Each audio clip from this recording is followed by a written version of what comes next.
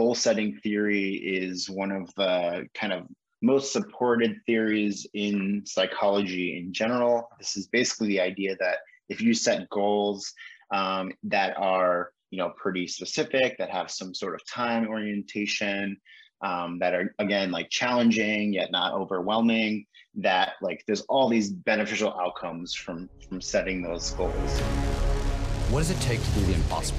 What does it take to level up your game like never before? What does it take for individuals, organizations, for even institutions to achieve paradigm shifting?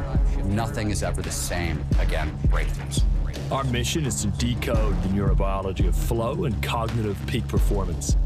Access the minds of maverick scientists, groundbreaking innovators, and world-leading experts to understand what it takes to achieve ultimate human performance, so you can feel your best, perform your best, and accomplish your boldest goals. I'm your host, Rian Doris, and together with best-selling author Stephen Kotler, I present to you Flow Research Collective Radio.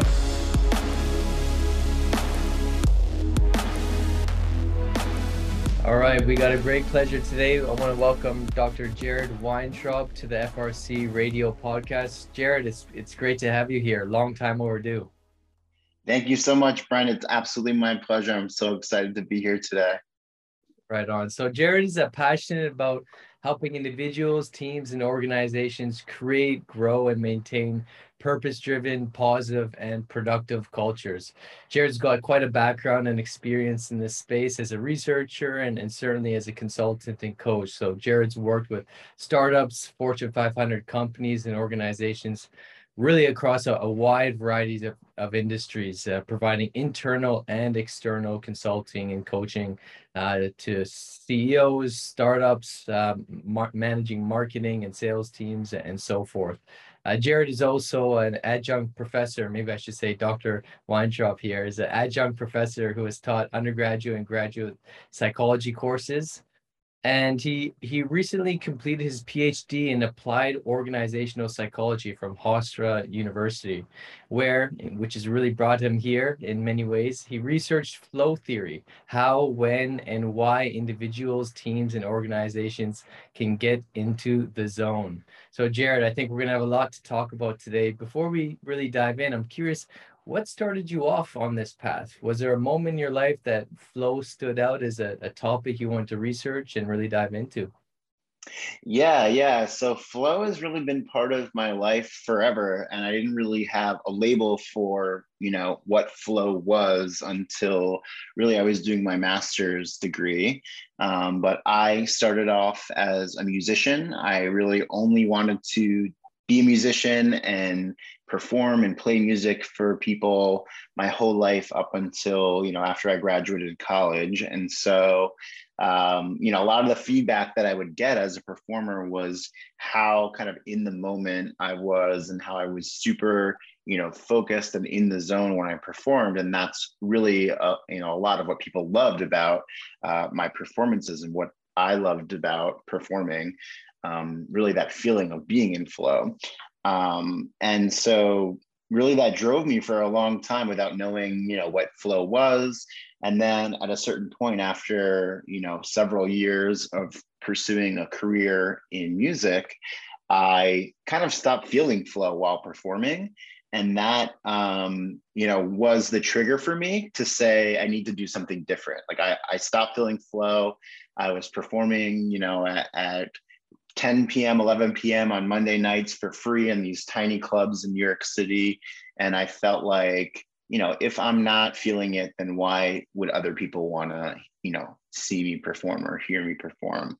And at that point, I did a major pivot. I started working for startup companies, and I actually felt flow, not knowing what it was at that time in those moments too. In startup companies, you have, it's challenging, yet you have to kind of meet those challenges in your role. And so you're doing tons of exciting different things and talking to a lot of different people and building this brand or building these products at a fast pace. And that, those conditions really help to facilitate the feeling of flow. And so during my master's, which I was doing in industrial organizational psychology to support my work within startups, I read an article about flow, about the differences between mindfulness, flow, and mind wandering. And I remember it distinctly. It was this article by Scott Dust, who's an incredible researcher who's now actually a close mentor of mine, who I've published a couple of articles with. And, he describes flow, what it is. And he also talked about how flow is really understudied in the workplace in particular. And again, with this history that I had around flow with performing, and then in my workplace, I felt like, if I can help people to get into flow in the workplace, and more broadly as well, and if I can, learn to do the research to help understand what flow is, what, can help people to get into flow at work, and kind of combine that research with practice, then that seemed like a really great path for me that I became really passionate about since that time. So that's really what led me to, where I am now. Right on. And I'm excited to jump into those articles. I think, the listeners today are going to learn a lot about the intersection of mindfulness training and finding flow, and additional attentional systems, really going into understanding how to nudge themselves into flow in the workplace, and really how to master this kind of dynamic between doing and being and overcoming multitasking. So we're going to get into a lot of that, Jared. I'm really stoked to jump in, but let's just go back a little bit, if you can. Tell me what it was like when you were performing in flow in those clubs as a musician versus when you felt like you weren't in flow. And yeah, what's your instrument? And really, yeah, take us back there if you could. Yeah, so I sing and play guitar, mostly acoustic guitar. I'm, singer-songwriter, so I was writing my own stuff and performing it, and also did a bunch of covers as well. And yeah, the only way that I could really think to describe it is when I would perform in flow, and I distinctly remember kind of teaching myself how to do that when I was really young, because I could feel the difference of like performances when I was in flow and then the performances when I was not in flow. And when you're in flow while performing, it just feels smooth, is like the way that I could best describe it. It just feels effortless. You just do it. It feels great. You can like improvise a little bit more without feeling kind of silly about doing it.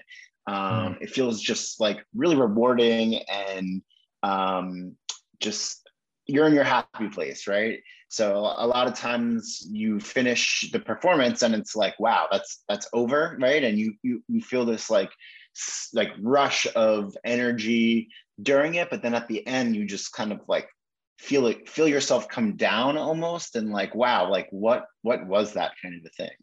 And when you're not in flow and performing, often you'll second guess yourself a little bit more. It feels there's like a lot more friction or tension during that performance, where you have to put a lot more effort in, and it just feels off in some way.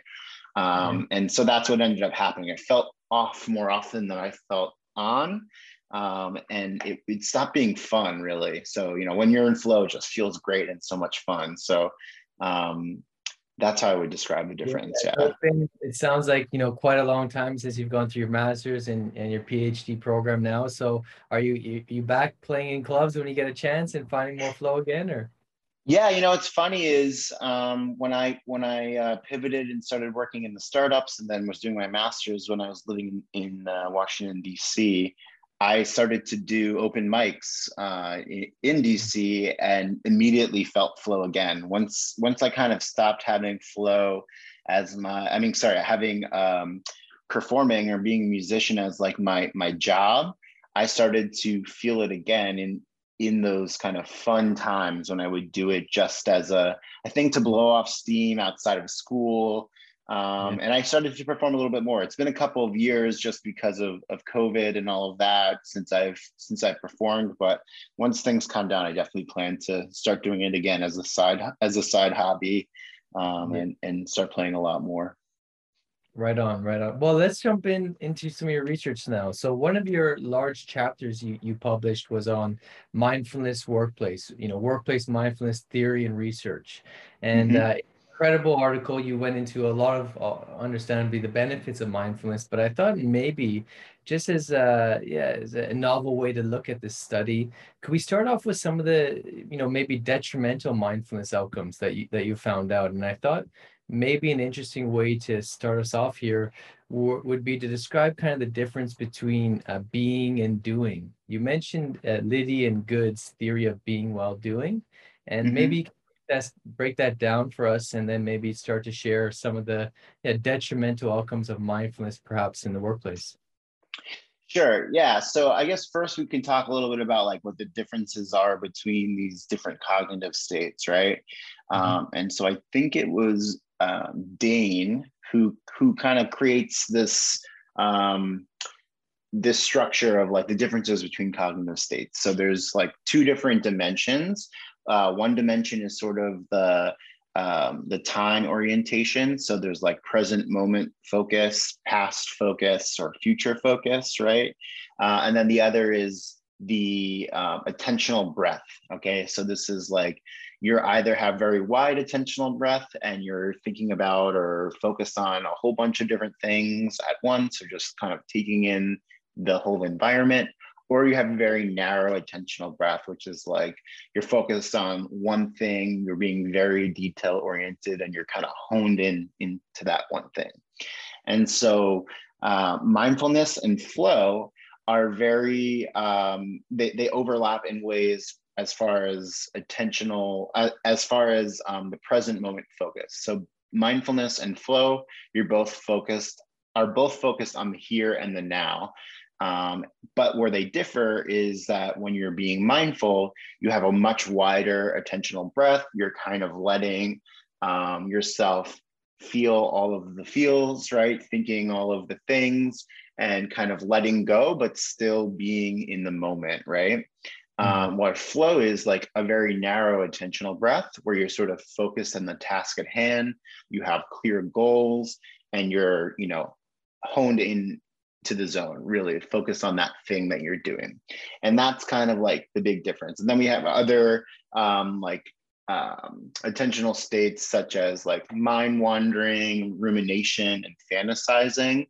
And these ideas are really so mind wandering is this kind of broad attentional breadth where you're not really focused on the right now. You're just sort of focused on a whole bunch of things. Your mind is kind of wandering all over the place, but you're not focused on now. You might be focused on the future or the past when your mind is wandering. Then rumination is really, you're really focused on one thing, like you're thinking about what you did, the other day that was really embarrassing, or something that it could be a good thing too, right? Thinking about a nice memory that you had that happened in the past. But then fantasizing is like a future oriented state. So you're thinking about, oh, like I hope that this happens in the future, this specific thing, or I hope that this thing doesn't happen in the future. And you're like worrying about future states.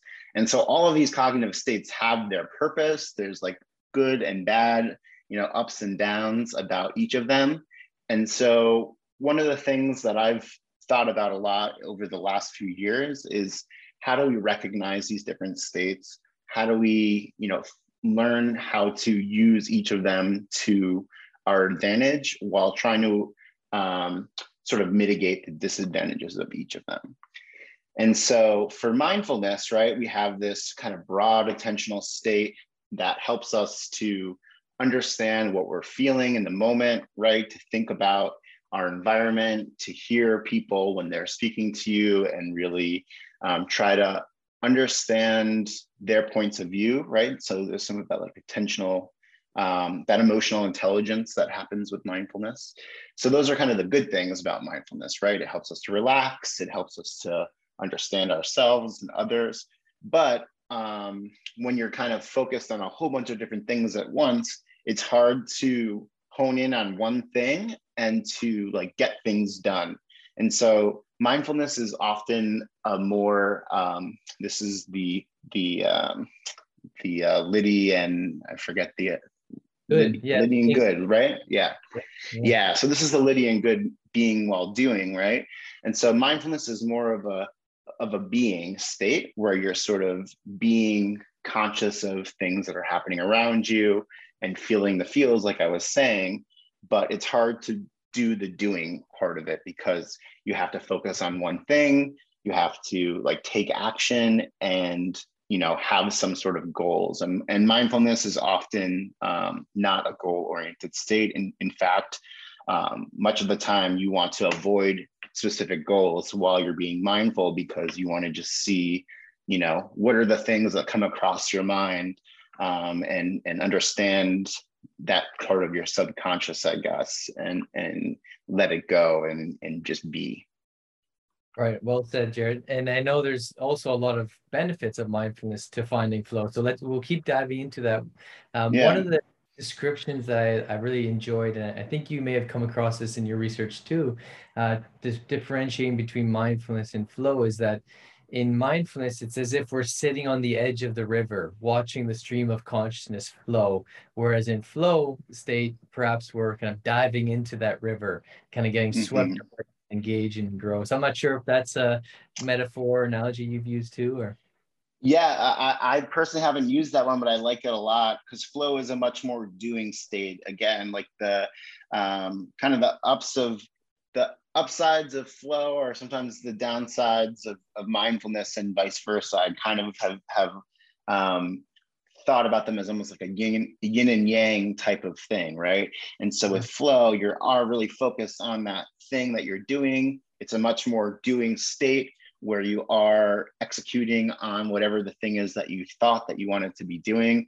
But you're also, with flow, you're blocking out distractions, right? Which is often a very good thing when you're trying to focus on a singular task or whatever the task is at hand.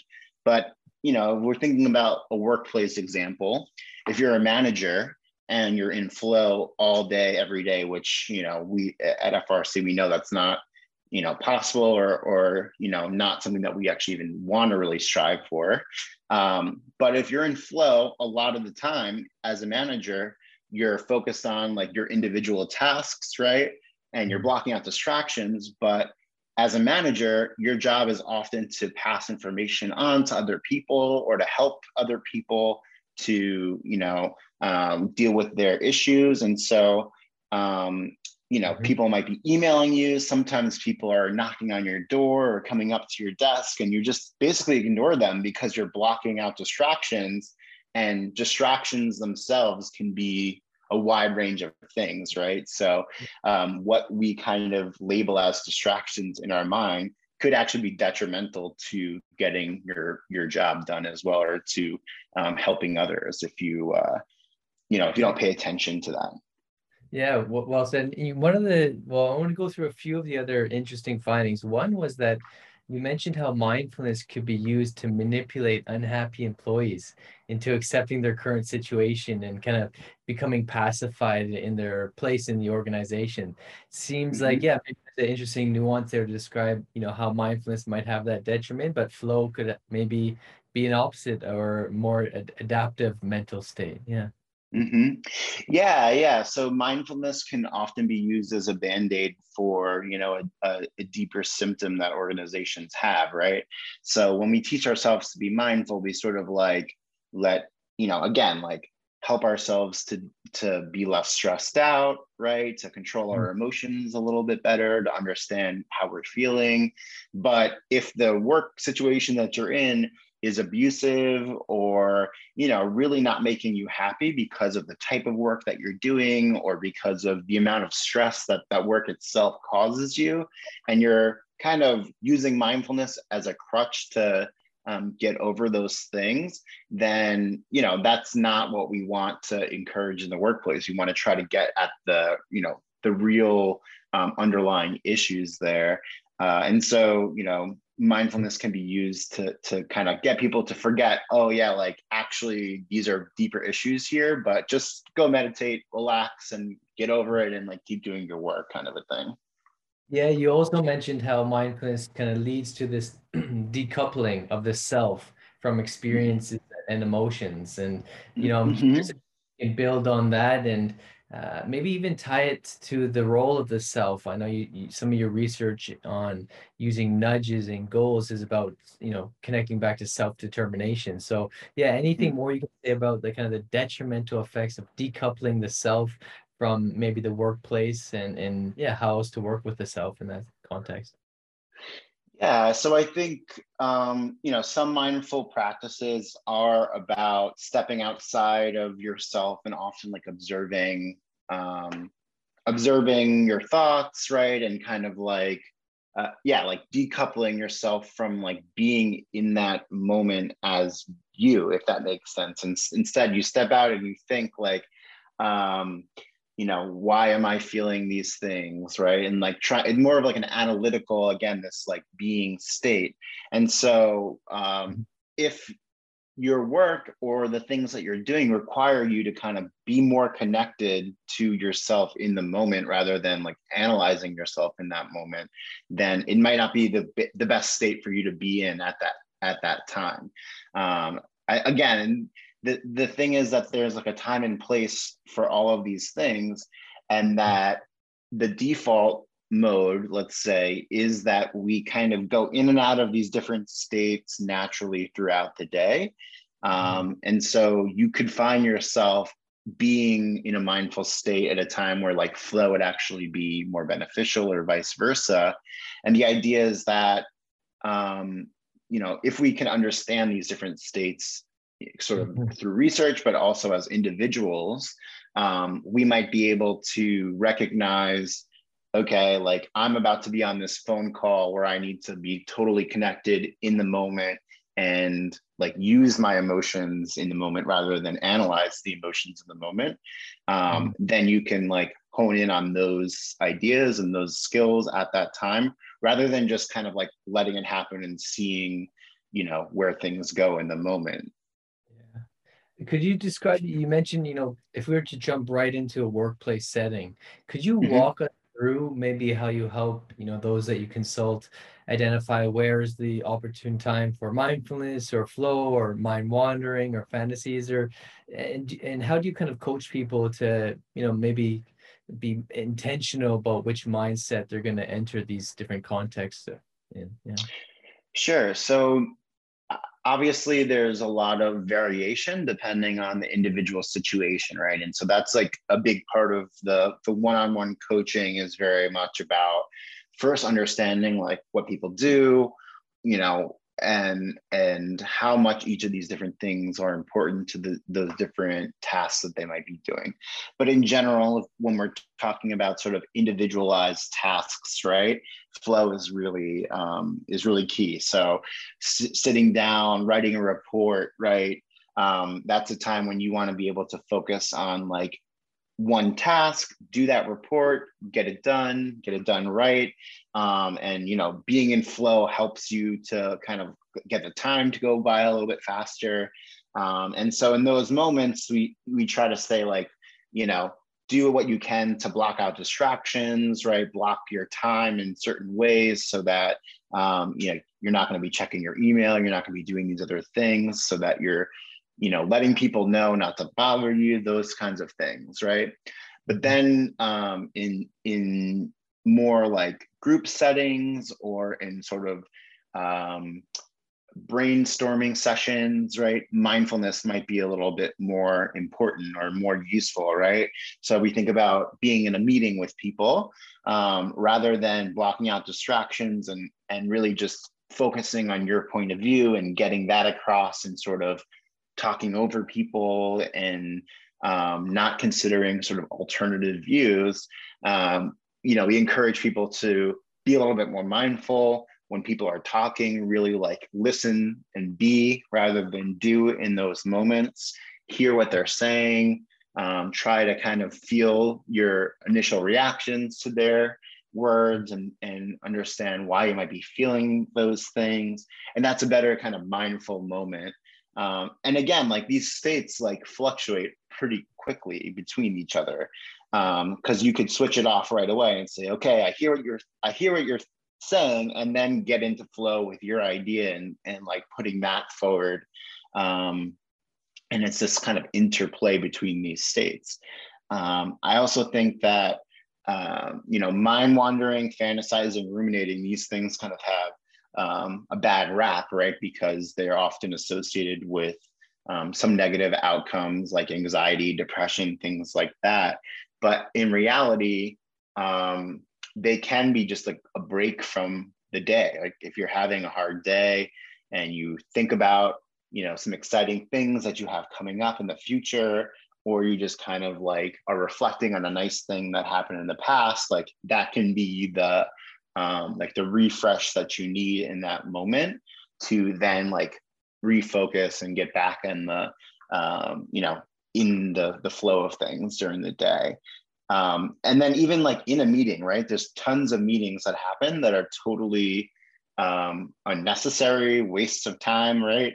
And so if you're in a meeting and like this meeting is kind of pointless, I like don't actually really need to even be here, right? You're not even going to be talking during this meeting, and you're just thinking about, okay, after this meeting, like I need to do this, and this task, right? You're sort of organizing your mind and planning for the rest of the day. Once that meeting is over, if you actually execute on those things and get into flow and do that, then that kind of fantasizing, right, for just the technical label of it, is actually really useful in that moment. So, this is just an example of, again, like there's ups and downs of each of these things. Yeah.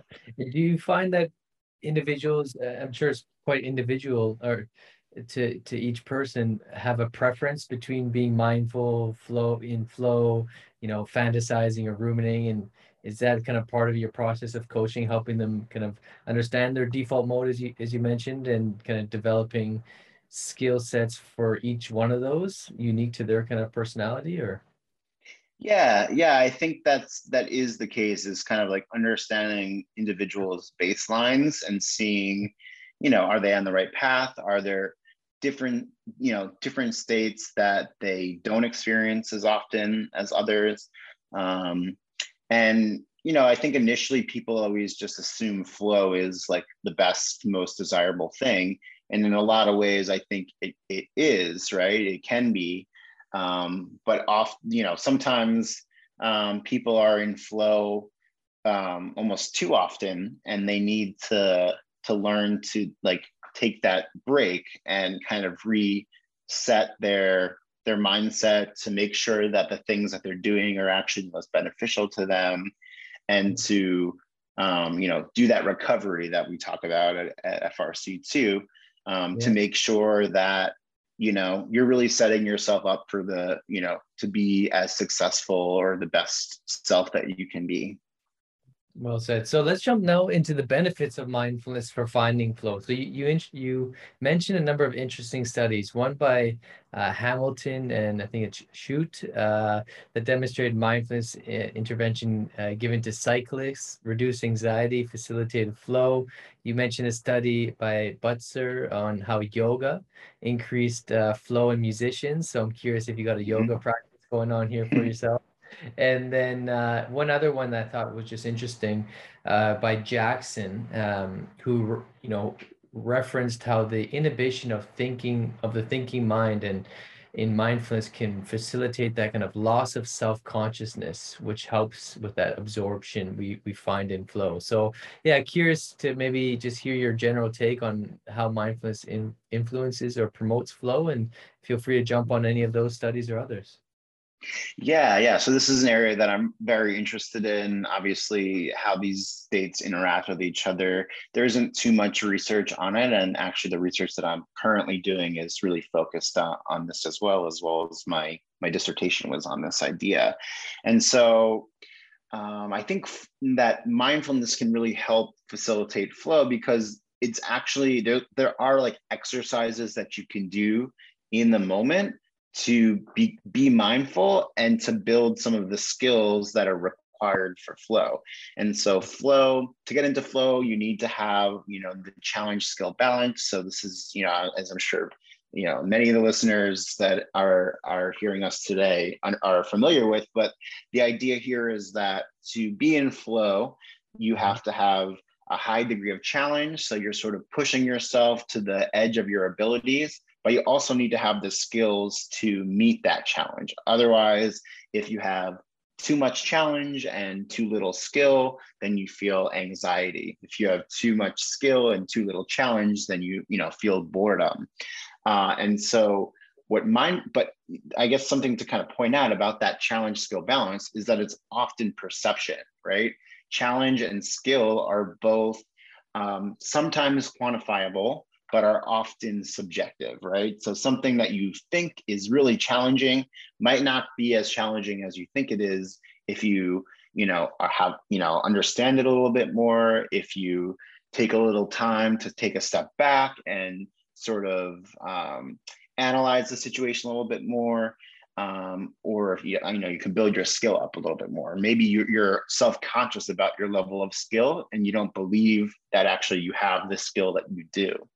And so with mindfulness, it helps us to reduce anxiety and reduce stress. And so it can help you to kind of reframe that challenge to be a little bit less challenging or to feel a little bit less stressful for you. And that helps to kind of get that challenge skill balance, that ratio, a little bit in check, in a more a little bit more balanced for you, so that you can hit that flow, right? That you can get into flow. The other thing is that flow requires attentional control, right? The ability to refocus. You get distracted on something and you need to bring your attention back to the present moment. And again, going back to the similarities between mindfulness and flow, there is that present moment state, right? They're both focused on the here and the now. And in mindfulness practice, in meditation, a lot of it is often about, bringing your mind back from wandering to the right now. So if you're focusing on your breath or you're doing some sort of, counting, part of a mindful practice is to recognize, hey, I've stopped focusing on my breathing. Oh, I stopped counting, or I stopped doing my mantra, whatever it is that, your practice is. That mindful practice helps you to recognize that and then bring yourself back to that moment and do that exercise. And so that's sort of a muscle that you build, that ability to A, recognize that you've come off task, and B, to refocus yourself. And that ability to refocus helps you to get into flow. So that's why I think mindfulness helps to foster flow in that way, because it's that same kind of skill to stay in the present moment and focus on the here and the now that drives flow as well. Right on. And I'm wondering, you mentioned in the study also specific benefits to attention, cognition, really understanding kind of how mindfulness can increase cognitive flexibility, really its relationship to emotions. So I'm wondering, just generally speaking, is there any other kind of massive benefits from mindfulness that you really just love to speak about? One I'll just share that I thought was really interesting. You mentioned how meditators' brains were estimated to be 7.5 years younger than those in control studies. So yeah, I'm just curious. I thought that was fascinating. Any other general benefits of mindfulness you'd love to mention? I mean, I really think that the two core ones are what we've talked about, right? This ability to focus, and I think that the stress reduction is huge, right? I think mindfulness also helps with just being more comfortable with yourself, right? Understanding yourself a little bit more, recognizing, again, going back to like this emotional intelligence thing, understanding how you feel in the moment, which also helps you to think about how others feel and kind of stepping into, we were talking about that, like decoupling, right? Being able to take yourself out of your own self, right? And thinking about others. I think that's really important as well, that kind of empathy, right? But I think that the ability to control your own emotions, right? To reduce your stress in the moment at will, right? To take that step back and focus on your breathing and relax a little bit is so important for so many different reasons. And it's so simple, right? It's just such an easy, simple thing to do. easy in that like you're just focusing on your breathing, but it's actually something that unless you are intentional about it, it can be challenging to do that in a way that actually helps you relax unless you like take the time to work on that skill. So I just really love the simplicity of it. Yeah, I think we're obviously generally speaking here around the importance of self-regulation or self-control, and how you kind of Mhm. mentioned self-awareness is part of that, emotion regulation, and then also kind of attentional control. Just Mhm. before we shift to your other studies, we hear so much, right, about the benefits of mindfulness. It's almost like it's been talked about so much. I feel like sometimes it loses some of its the novelty we get when we hear about it or get introduced to a new mindful practice. Is there anything you've done to make mindfulness, yeah, I don't know if attractive is the right word, just something that people are willing to really give a shot, and not kind of push off, because again, it's just so spoken about. I feel like there's almost aversion to it to some degree these days.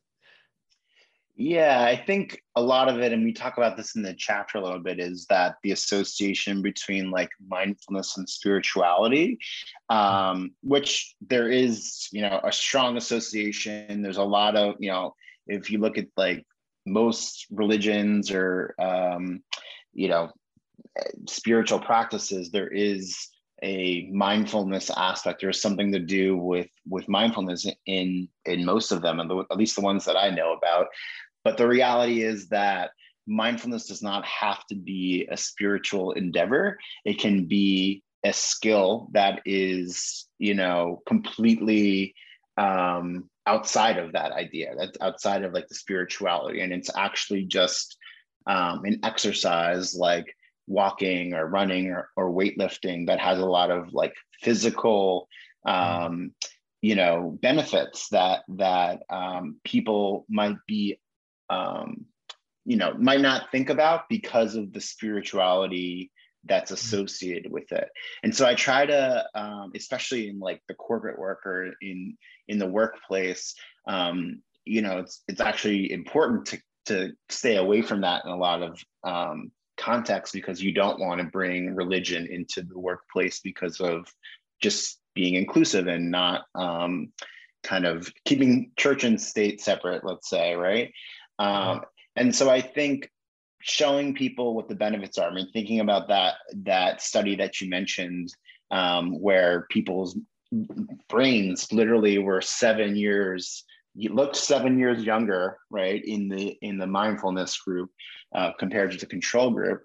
That studies like that just show like the physical benefits that are outside of the spiritual state. So I try to focus on those things, keep it really about those kinds of benefits. And then if people bring it into the spiritual realm, which I totally support as well, then that's great too.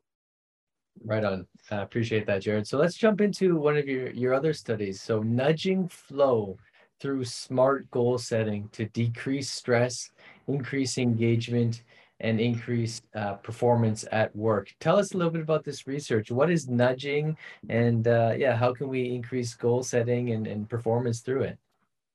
Yeah. So this study was really the culmination of like all of my lives into one thing, which was really exciting.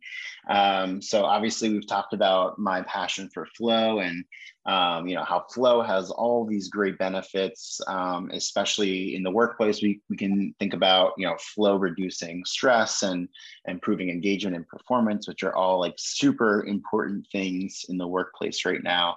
And in my startup work, I had worked for education technology companies that helped people to develop skills that helped them in the workplace.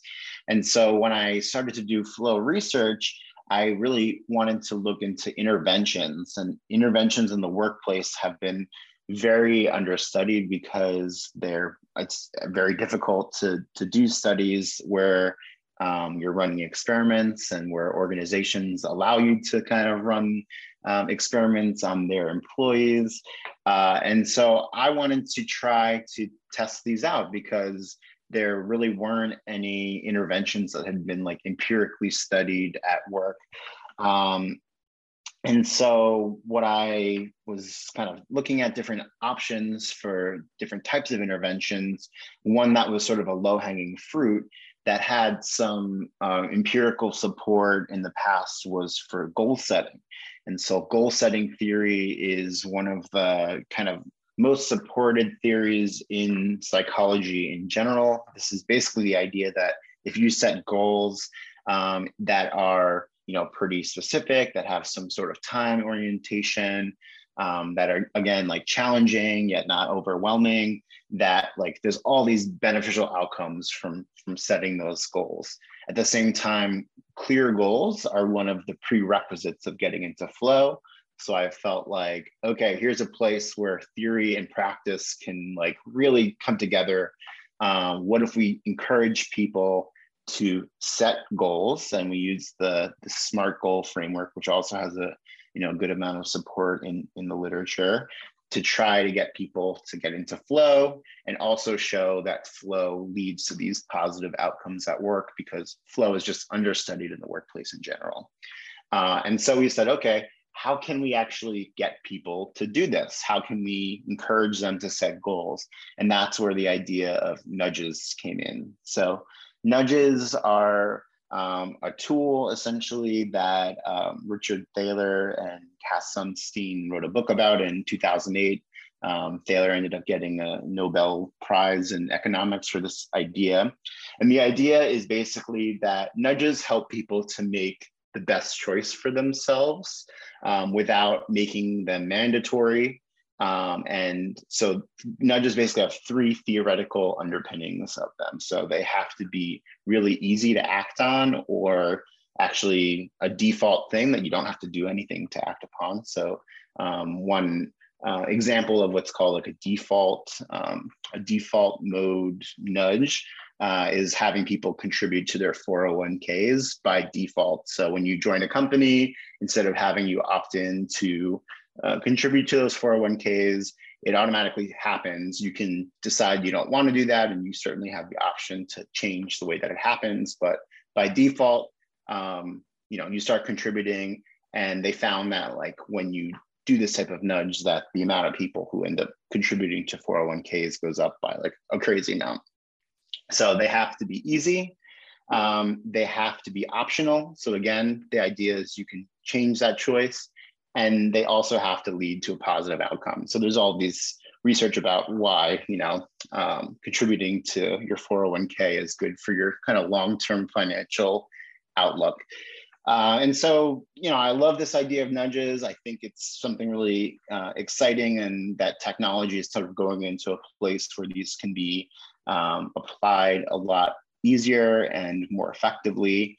And so I said, okay, why don't we nudge people in the beginning of the day to set SMART goals? And so we had a control group and an experimental group of individuals that we recruited online across a whole bunch of different types of work. For the experimental group, we sent them a text in the morning, essentially. So that was the nudge. We said, here are what SMART goals are. So SMART goals are specific, measurable, achievable, relevant, and time-oriented. And we gave them an example. So we said, this is what they mean, and here's an example of what a SMART goal is. Set 3 SMART goals for today.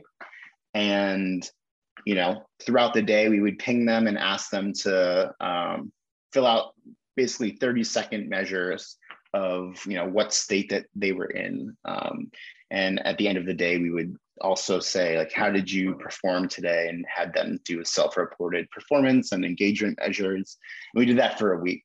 And at the end of the week, we found out, we analyzed the data, and we saw that people who did those SMART goals, who set those SMART goals, they felt flow more frequently. Again, we that really helped them to focus on the things that they needed to accomplish during the day, and that flow led to less stress throughout the day and throughout the week, and people were more engaged and felt that they performed better than the control group. So those were some really exciting findings and really easily implementable, right? You can actually, and the sort of genesis of this idea was that I did this to myself.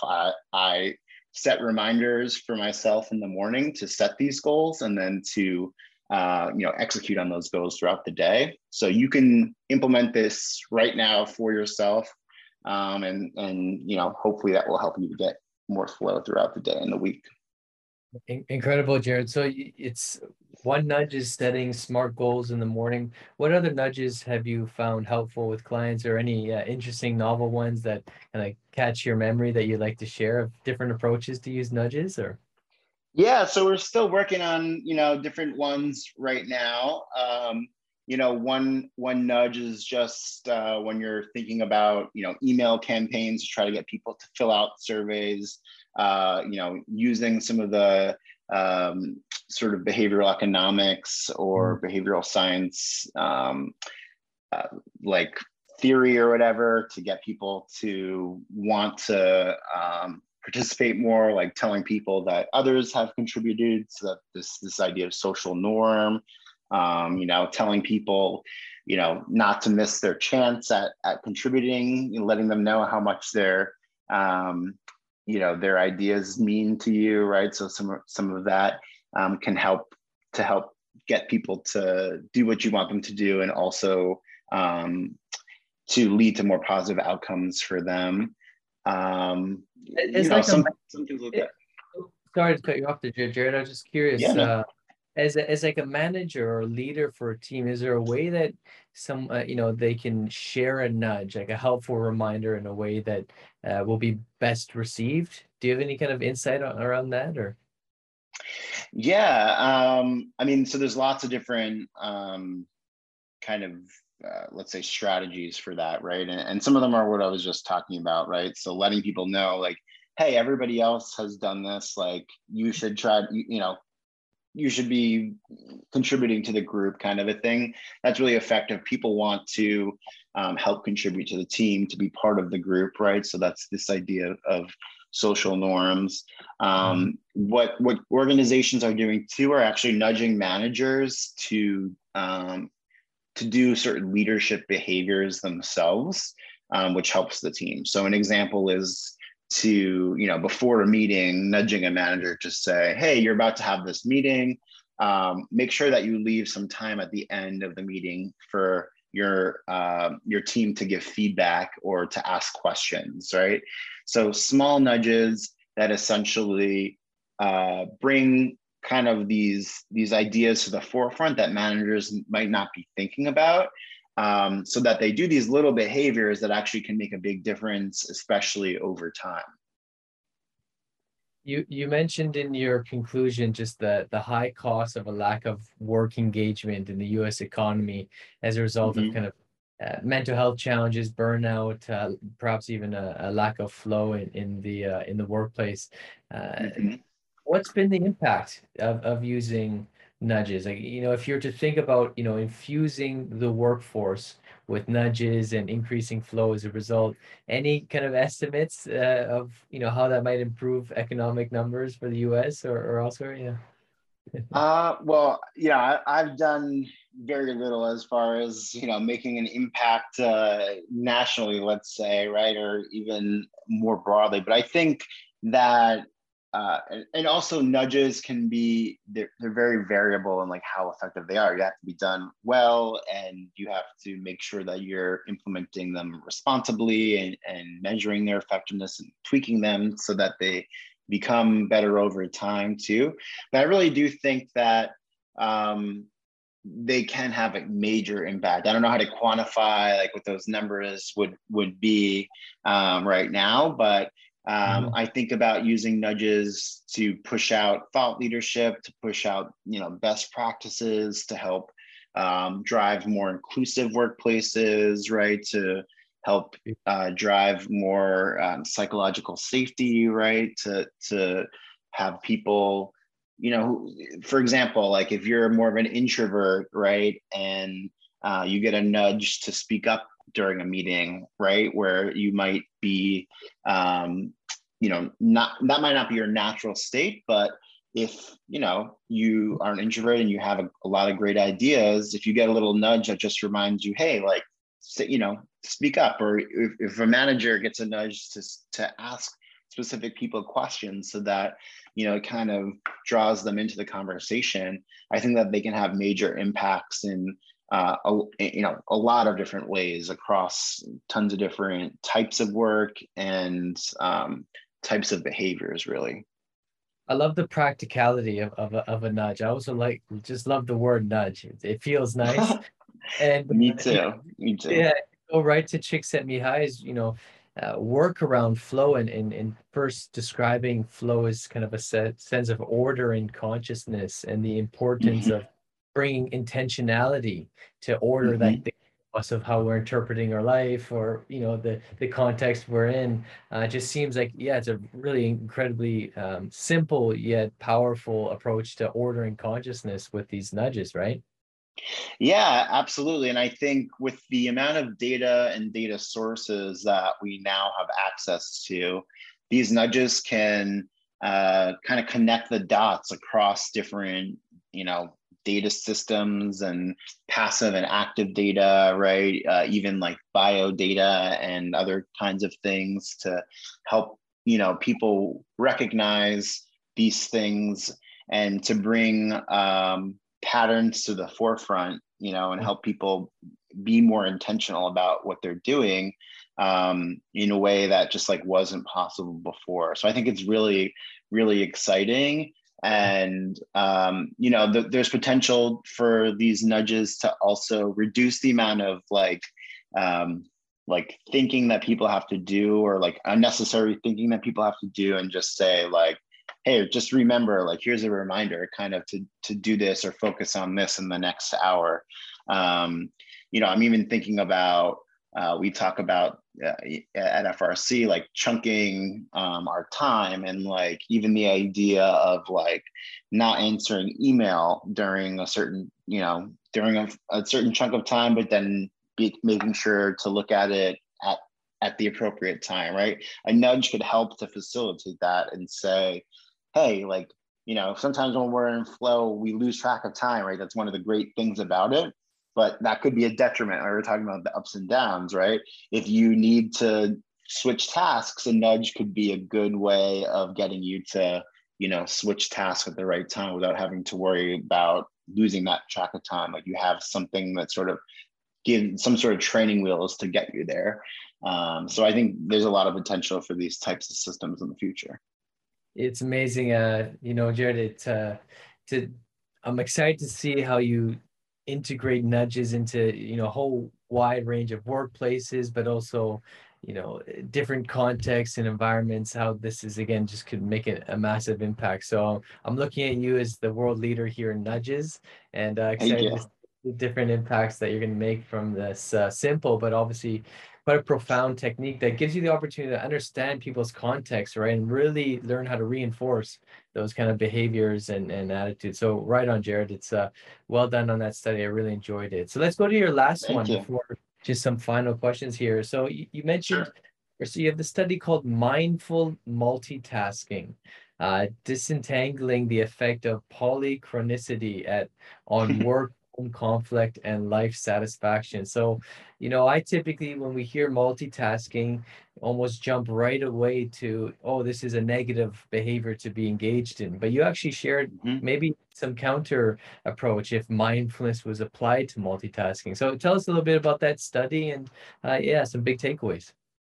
Yeah, so this is my first study actually I was involved with, and this actually was I co-authored this with Scott Dust and another colleague of ours who I mentioned earlier. Scott was the one who actually inspired me to get into flow research with his article, and so this study basically looked at the role of what they call polychronicity. This is kind of a fancy term for the idea that people prefer to do or think about multiple tasks at a time rather than focusing on one at a time. And so what we found basically was, without mindfulness, if you're not a mindful person, if you don't kind of have a mindful practice, then being a polychronic person, someone who multitasks or who has a preference for multitasking, leads to an imbalance or like what they call work-life conflict. So this is the idea that if you have problems at work, then those problems kind of spill into your kind of outside of work life, right? So if you have a bad day at work, then you're kind of a jerk when you go home, and that causes issues at home. Or if you have problems at home, then you know kind of come into work the next day, and those problems can spill into the workplace. And so what the study basically found was, like, barring mindfulness, people who multitask tend to have more of that work-life conflict, and they're also less satisfied with their lives in general. And so that's obviously not a great thing, and it makes people think that, you know, multitasking is really bad, which there's a good amount of evidence for, right? But then we said, okay, well, what about people who are more mindful? And actually, the study found that people who are more mindful and who are also polychronic end up having less of that work-life conflict, and they also experience more life satisfaction. So the idea is basically that by being mindful, you're actually able to separate those lives a little bit and those issues a little bit. You feel a little bit happier with your life in general. And so it kind of flips that relationship, which is really interesting and sort of surprising, right? I mean, you wouldn't really think that. And it just, I think the kind of underlying thing here is that mindfulness does help you to just separate yourself a little bit, like to decouple those things, like we kind of touched upon a little bit earlier, and to keep, again, like, you know, church and state a little bit separated, and realize, like, just because I had a bad day at work or just because I had a bad day at home doesn't mean that I have to, you know, let that spill over. And you know, I'm able to handle kind of multiple tasks or multiple ideas in a more healthy way, I guess, because of the ability, or I don't know if I would draw like too strong of a connection here just with one study, but, you know, there's support for the idea that mindfulness helps us to manage multiple tasks at once, and to you know, separate our different, you know, domains of life from each other. I think that's a big part that just really stands out for me is, you know, working with a lot of, you know, our clients at FRC and elsewhere, just the ability to, as we call, live like a lion, right? To be fully on with time, to be fully on, and then to really shift. And I'm going to take a little bit of a detour. Hopefully it all connects here. Now, one of the things that I've really been thinking a lot about is how flow is a goal-oriented state, and how appropriate it is to be goal-oriented and in flow, let's say when you're in the workplace. But then when you return home and maybe you have young children, still being in that goal-oriented state might not, you know, might not be as beneficial, because you're not able to achieve those goals to the same degree, or, you know, all the chaos that we arrive at when we come home, and how really shifting to that kind of mindful state, that being state, is, yeah, just maybe often so much more appropriate. And so I'm not sure if you know, this study spoke about that a little bit more, in that kind of decoupling, that context shifting that I think just so many of our listeners are learning to master, right? Yeah, no, I agree. I agree with everything that you just said. I also think even within the workplace, like within the same day, right, being able to take that break and be a little bit more mindful, and help to reduce that stress for yourself and recharge a little bit in the moment. If you take, you know, 15, 20, 30-minute break, and that helps you to recharge and, you know, get back to that flow state in the right context. And at home too, I think, you know, being in flow, sometimes getting your chores done, making sure that the kids, you know, are doing the things that they need to do to get ready for school, or to, you know, whatever. Yes. You know, again, it's it's being able to develop the skill sets, the competencies to switch between these, understand them, and use them appropriately. Yeah, right on. Jared, this is so much fun. So just a few more questions then. So, I know you do a lot of consulting internally within organizations and also externally as a coach and whatnot. Any other general insights or stories you'd like to share of just, the joy you get out of being a coach and consultant? I think it's quite a fun experience to be mindful, to also find flow. So yeah, any other general kind of stories or general kind of thoughts on, the work that you get to do and what it means to you?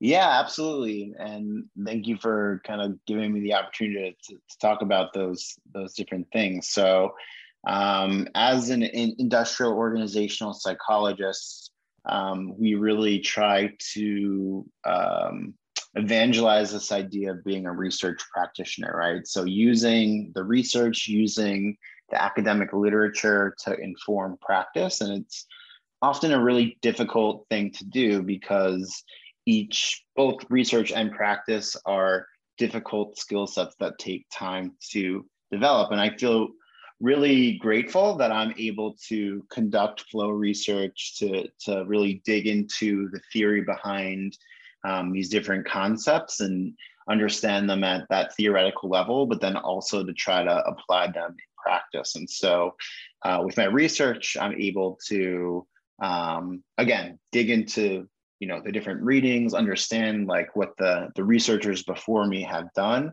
But then with the coaching and consulting, I really get to see it in practice and see the difference that it can make in people's lives, especially with the one-on-one coaching, right? And so I have definitely seen clients come in, they feel stressed, they feel disorganized, they feel, sometimes they feel lost. They don't know what they want at this stage of their careers or their lives in general.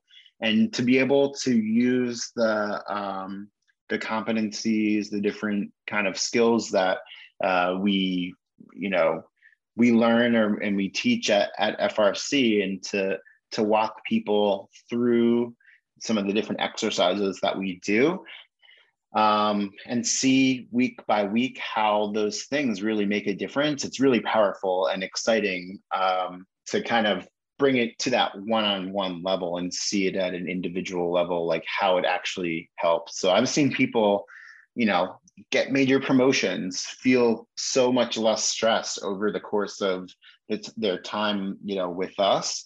And that's so exciting to see. And really empowering for me to keep going and to keep doing this research and also the practice, but also just rewarding to be able to make that difference in people's lives. So I feel grateful for that opportunity, and to be able to live that research practitioner lifestyle that we strive for is really really great.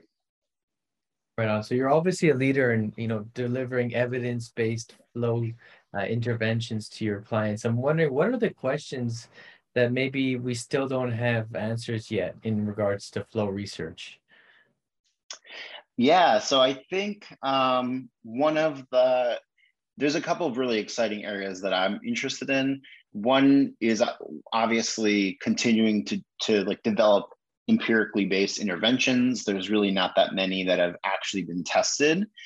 So that's exciting. There's a bunch out there that I won't kind of give away, right now, but that there's still some low hanging fruit there for some studies that could be done to say, like, does this actually work to help foster flow or not?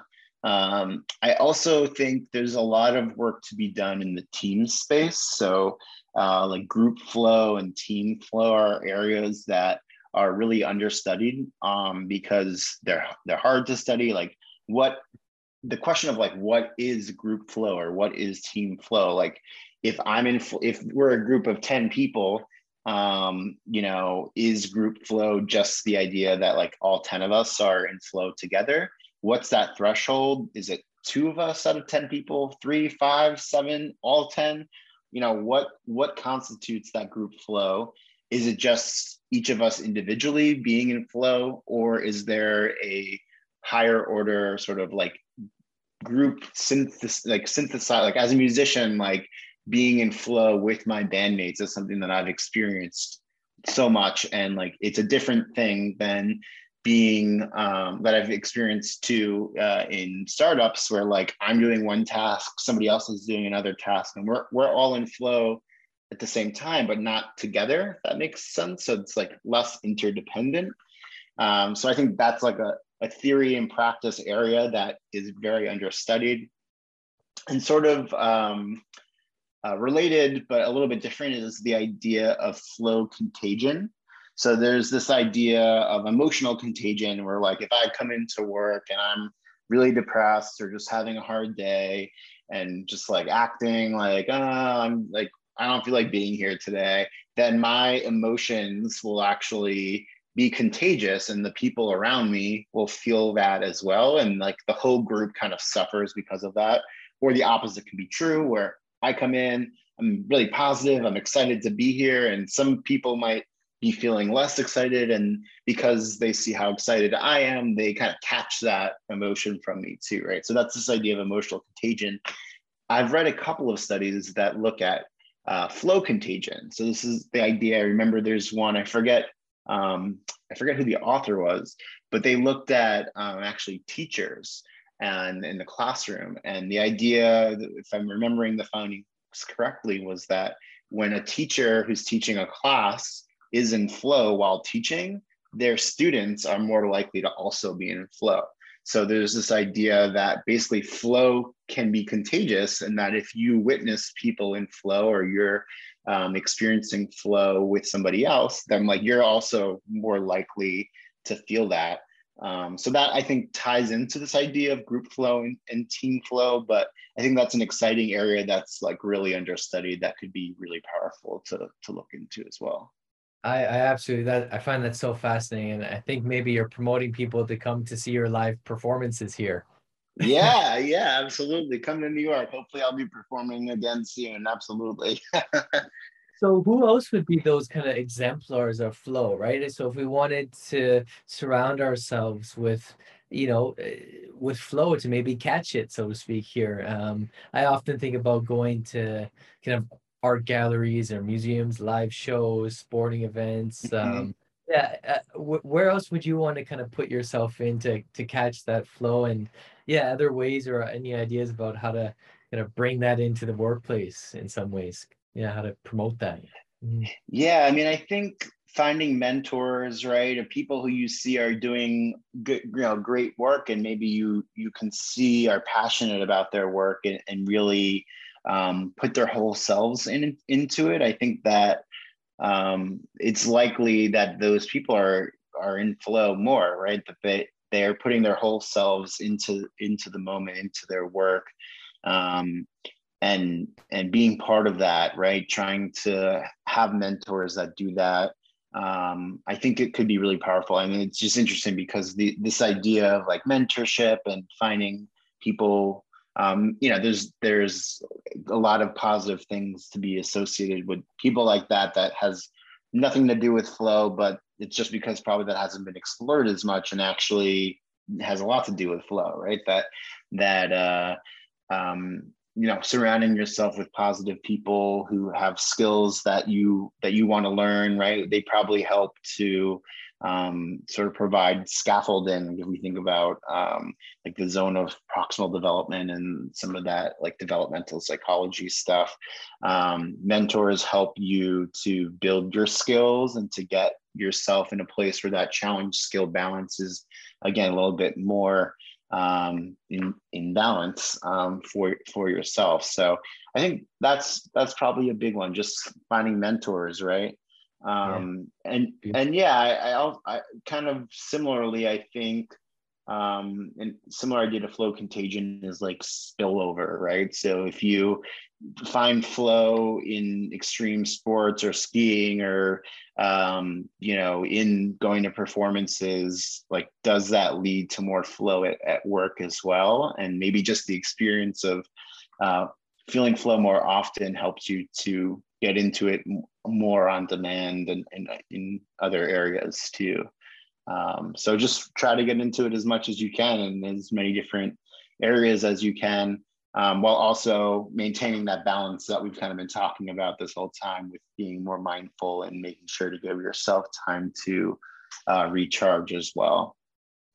I love you describe those high flow individuals as people who put the whole self into what they do.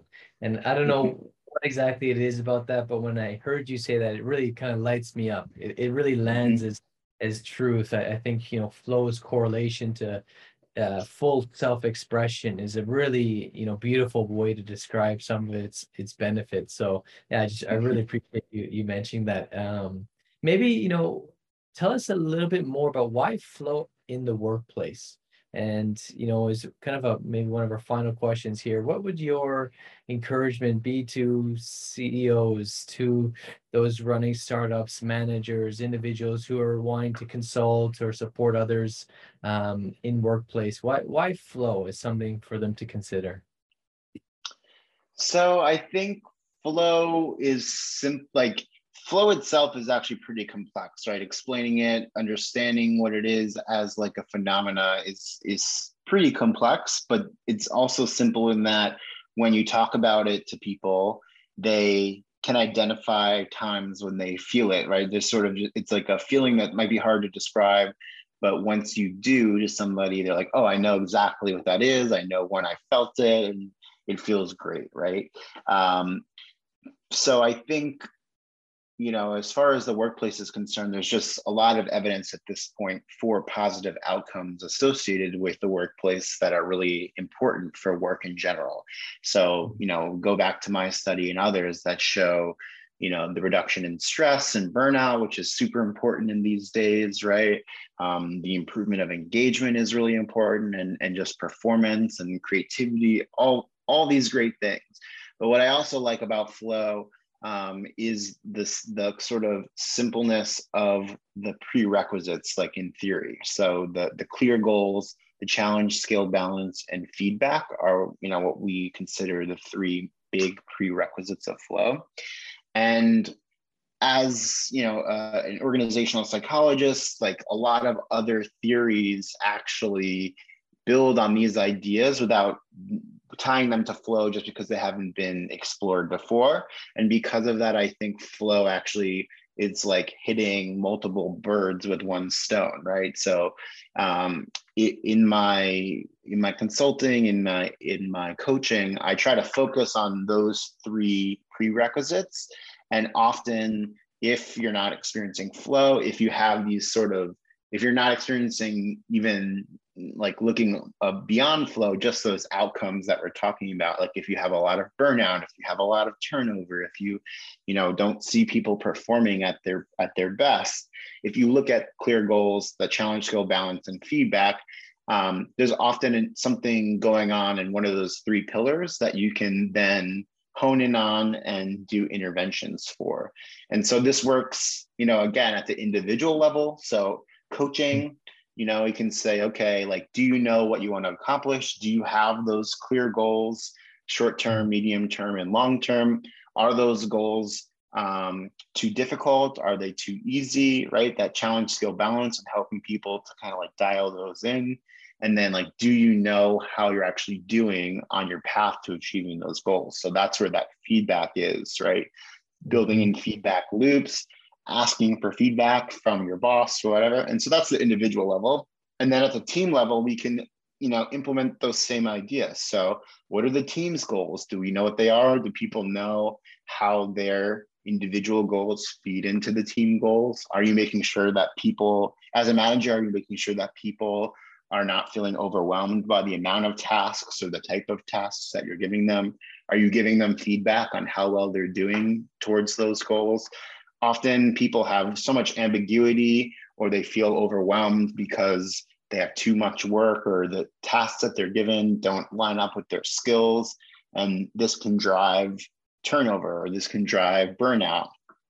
And then the same idea can be, implemented at the organizational level, right? Do the different teams, the different departments know what their goals are? Do they understand how their goals feed into the organization? Are those goals realistic? Are those goals, actually important? And like, do those different departments know whether or not they're on their way to achieving them? And so it's really scalable and simple, yet you have to dig into each of those pillars in detail and in a very like individualistic way or personalized way to be effective in coaching or building those systems. Incredible, Jared. Well said. The practicality, I think what you're really pointing at, and the scalability from the individual to the team to the group or to the whole organization. I hope all those coaches and managers and CEOs are really listening in, because that's gold there. The three kind of principles of flow and how you can scale those up.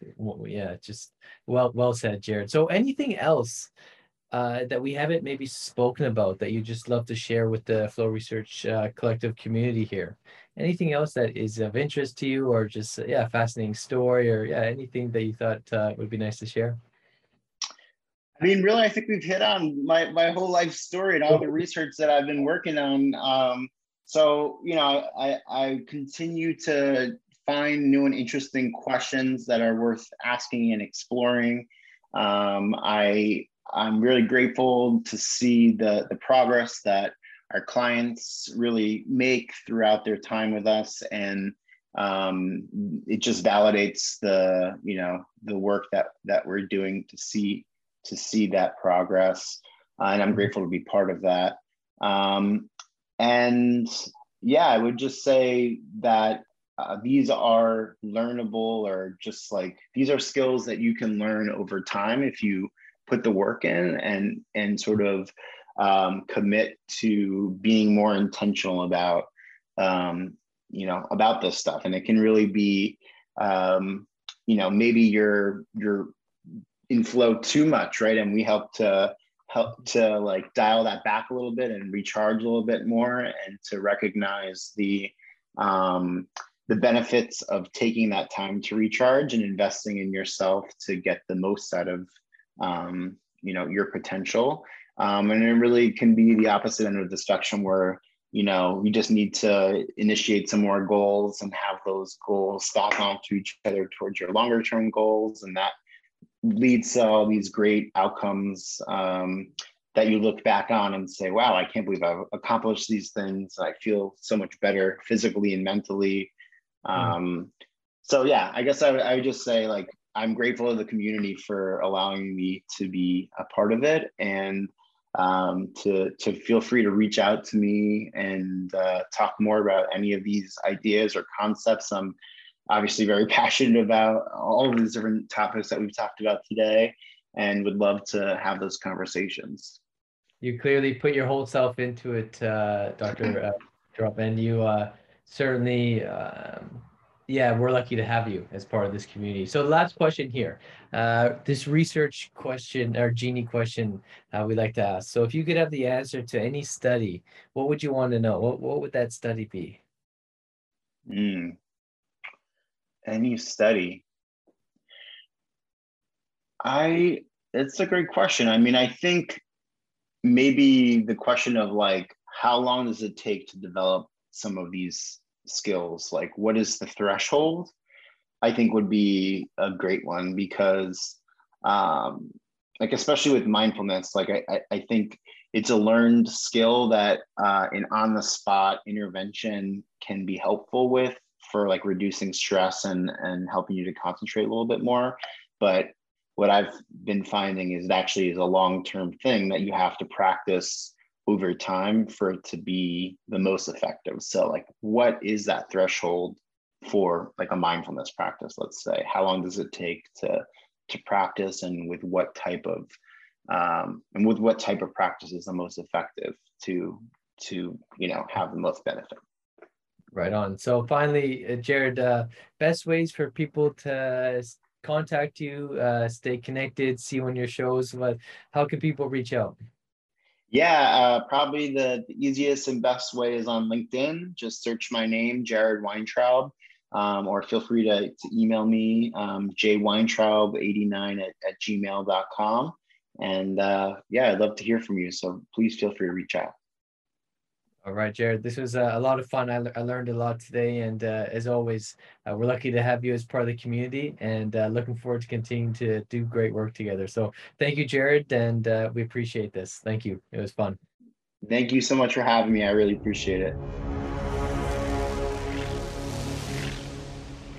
If what you've heard on Flow Research Collective Radio has been helpful, please consider doing us a solid and leaving us a review on Apple Podcasts, Spotify, or wherever you are listening to this. Reviews help us connect to a wider audience so we can get these peak performance principles out to more people.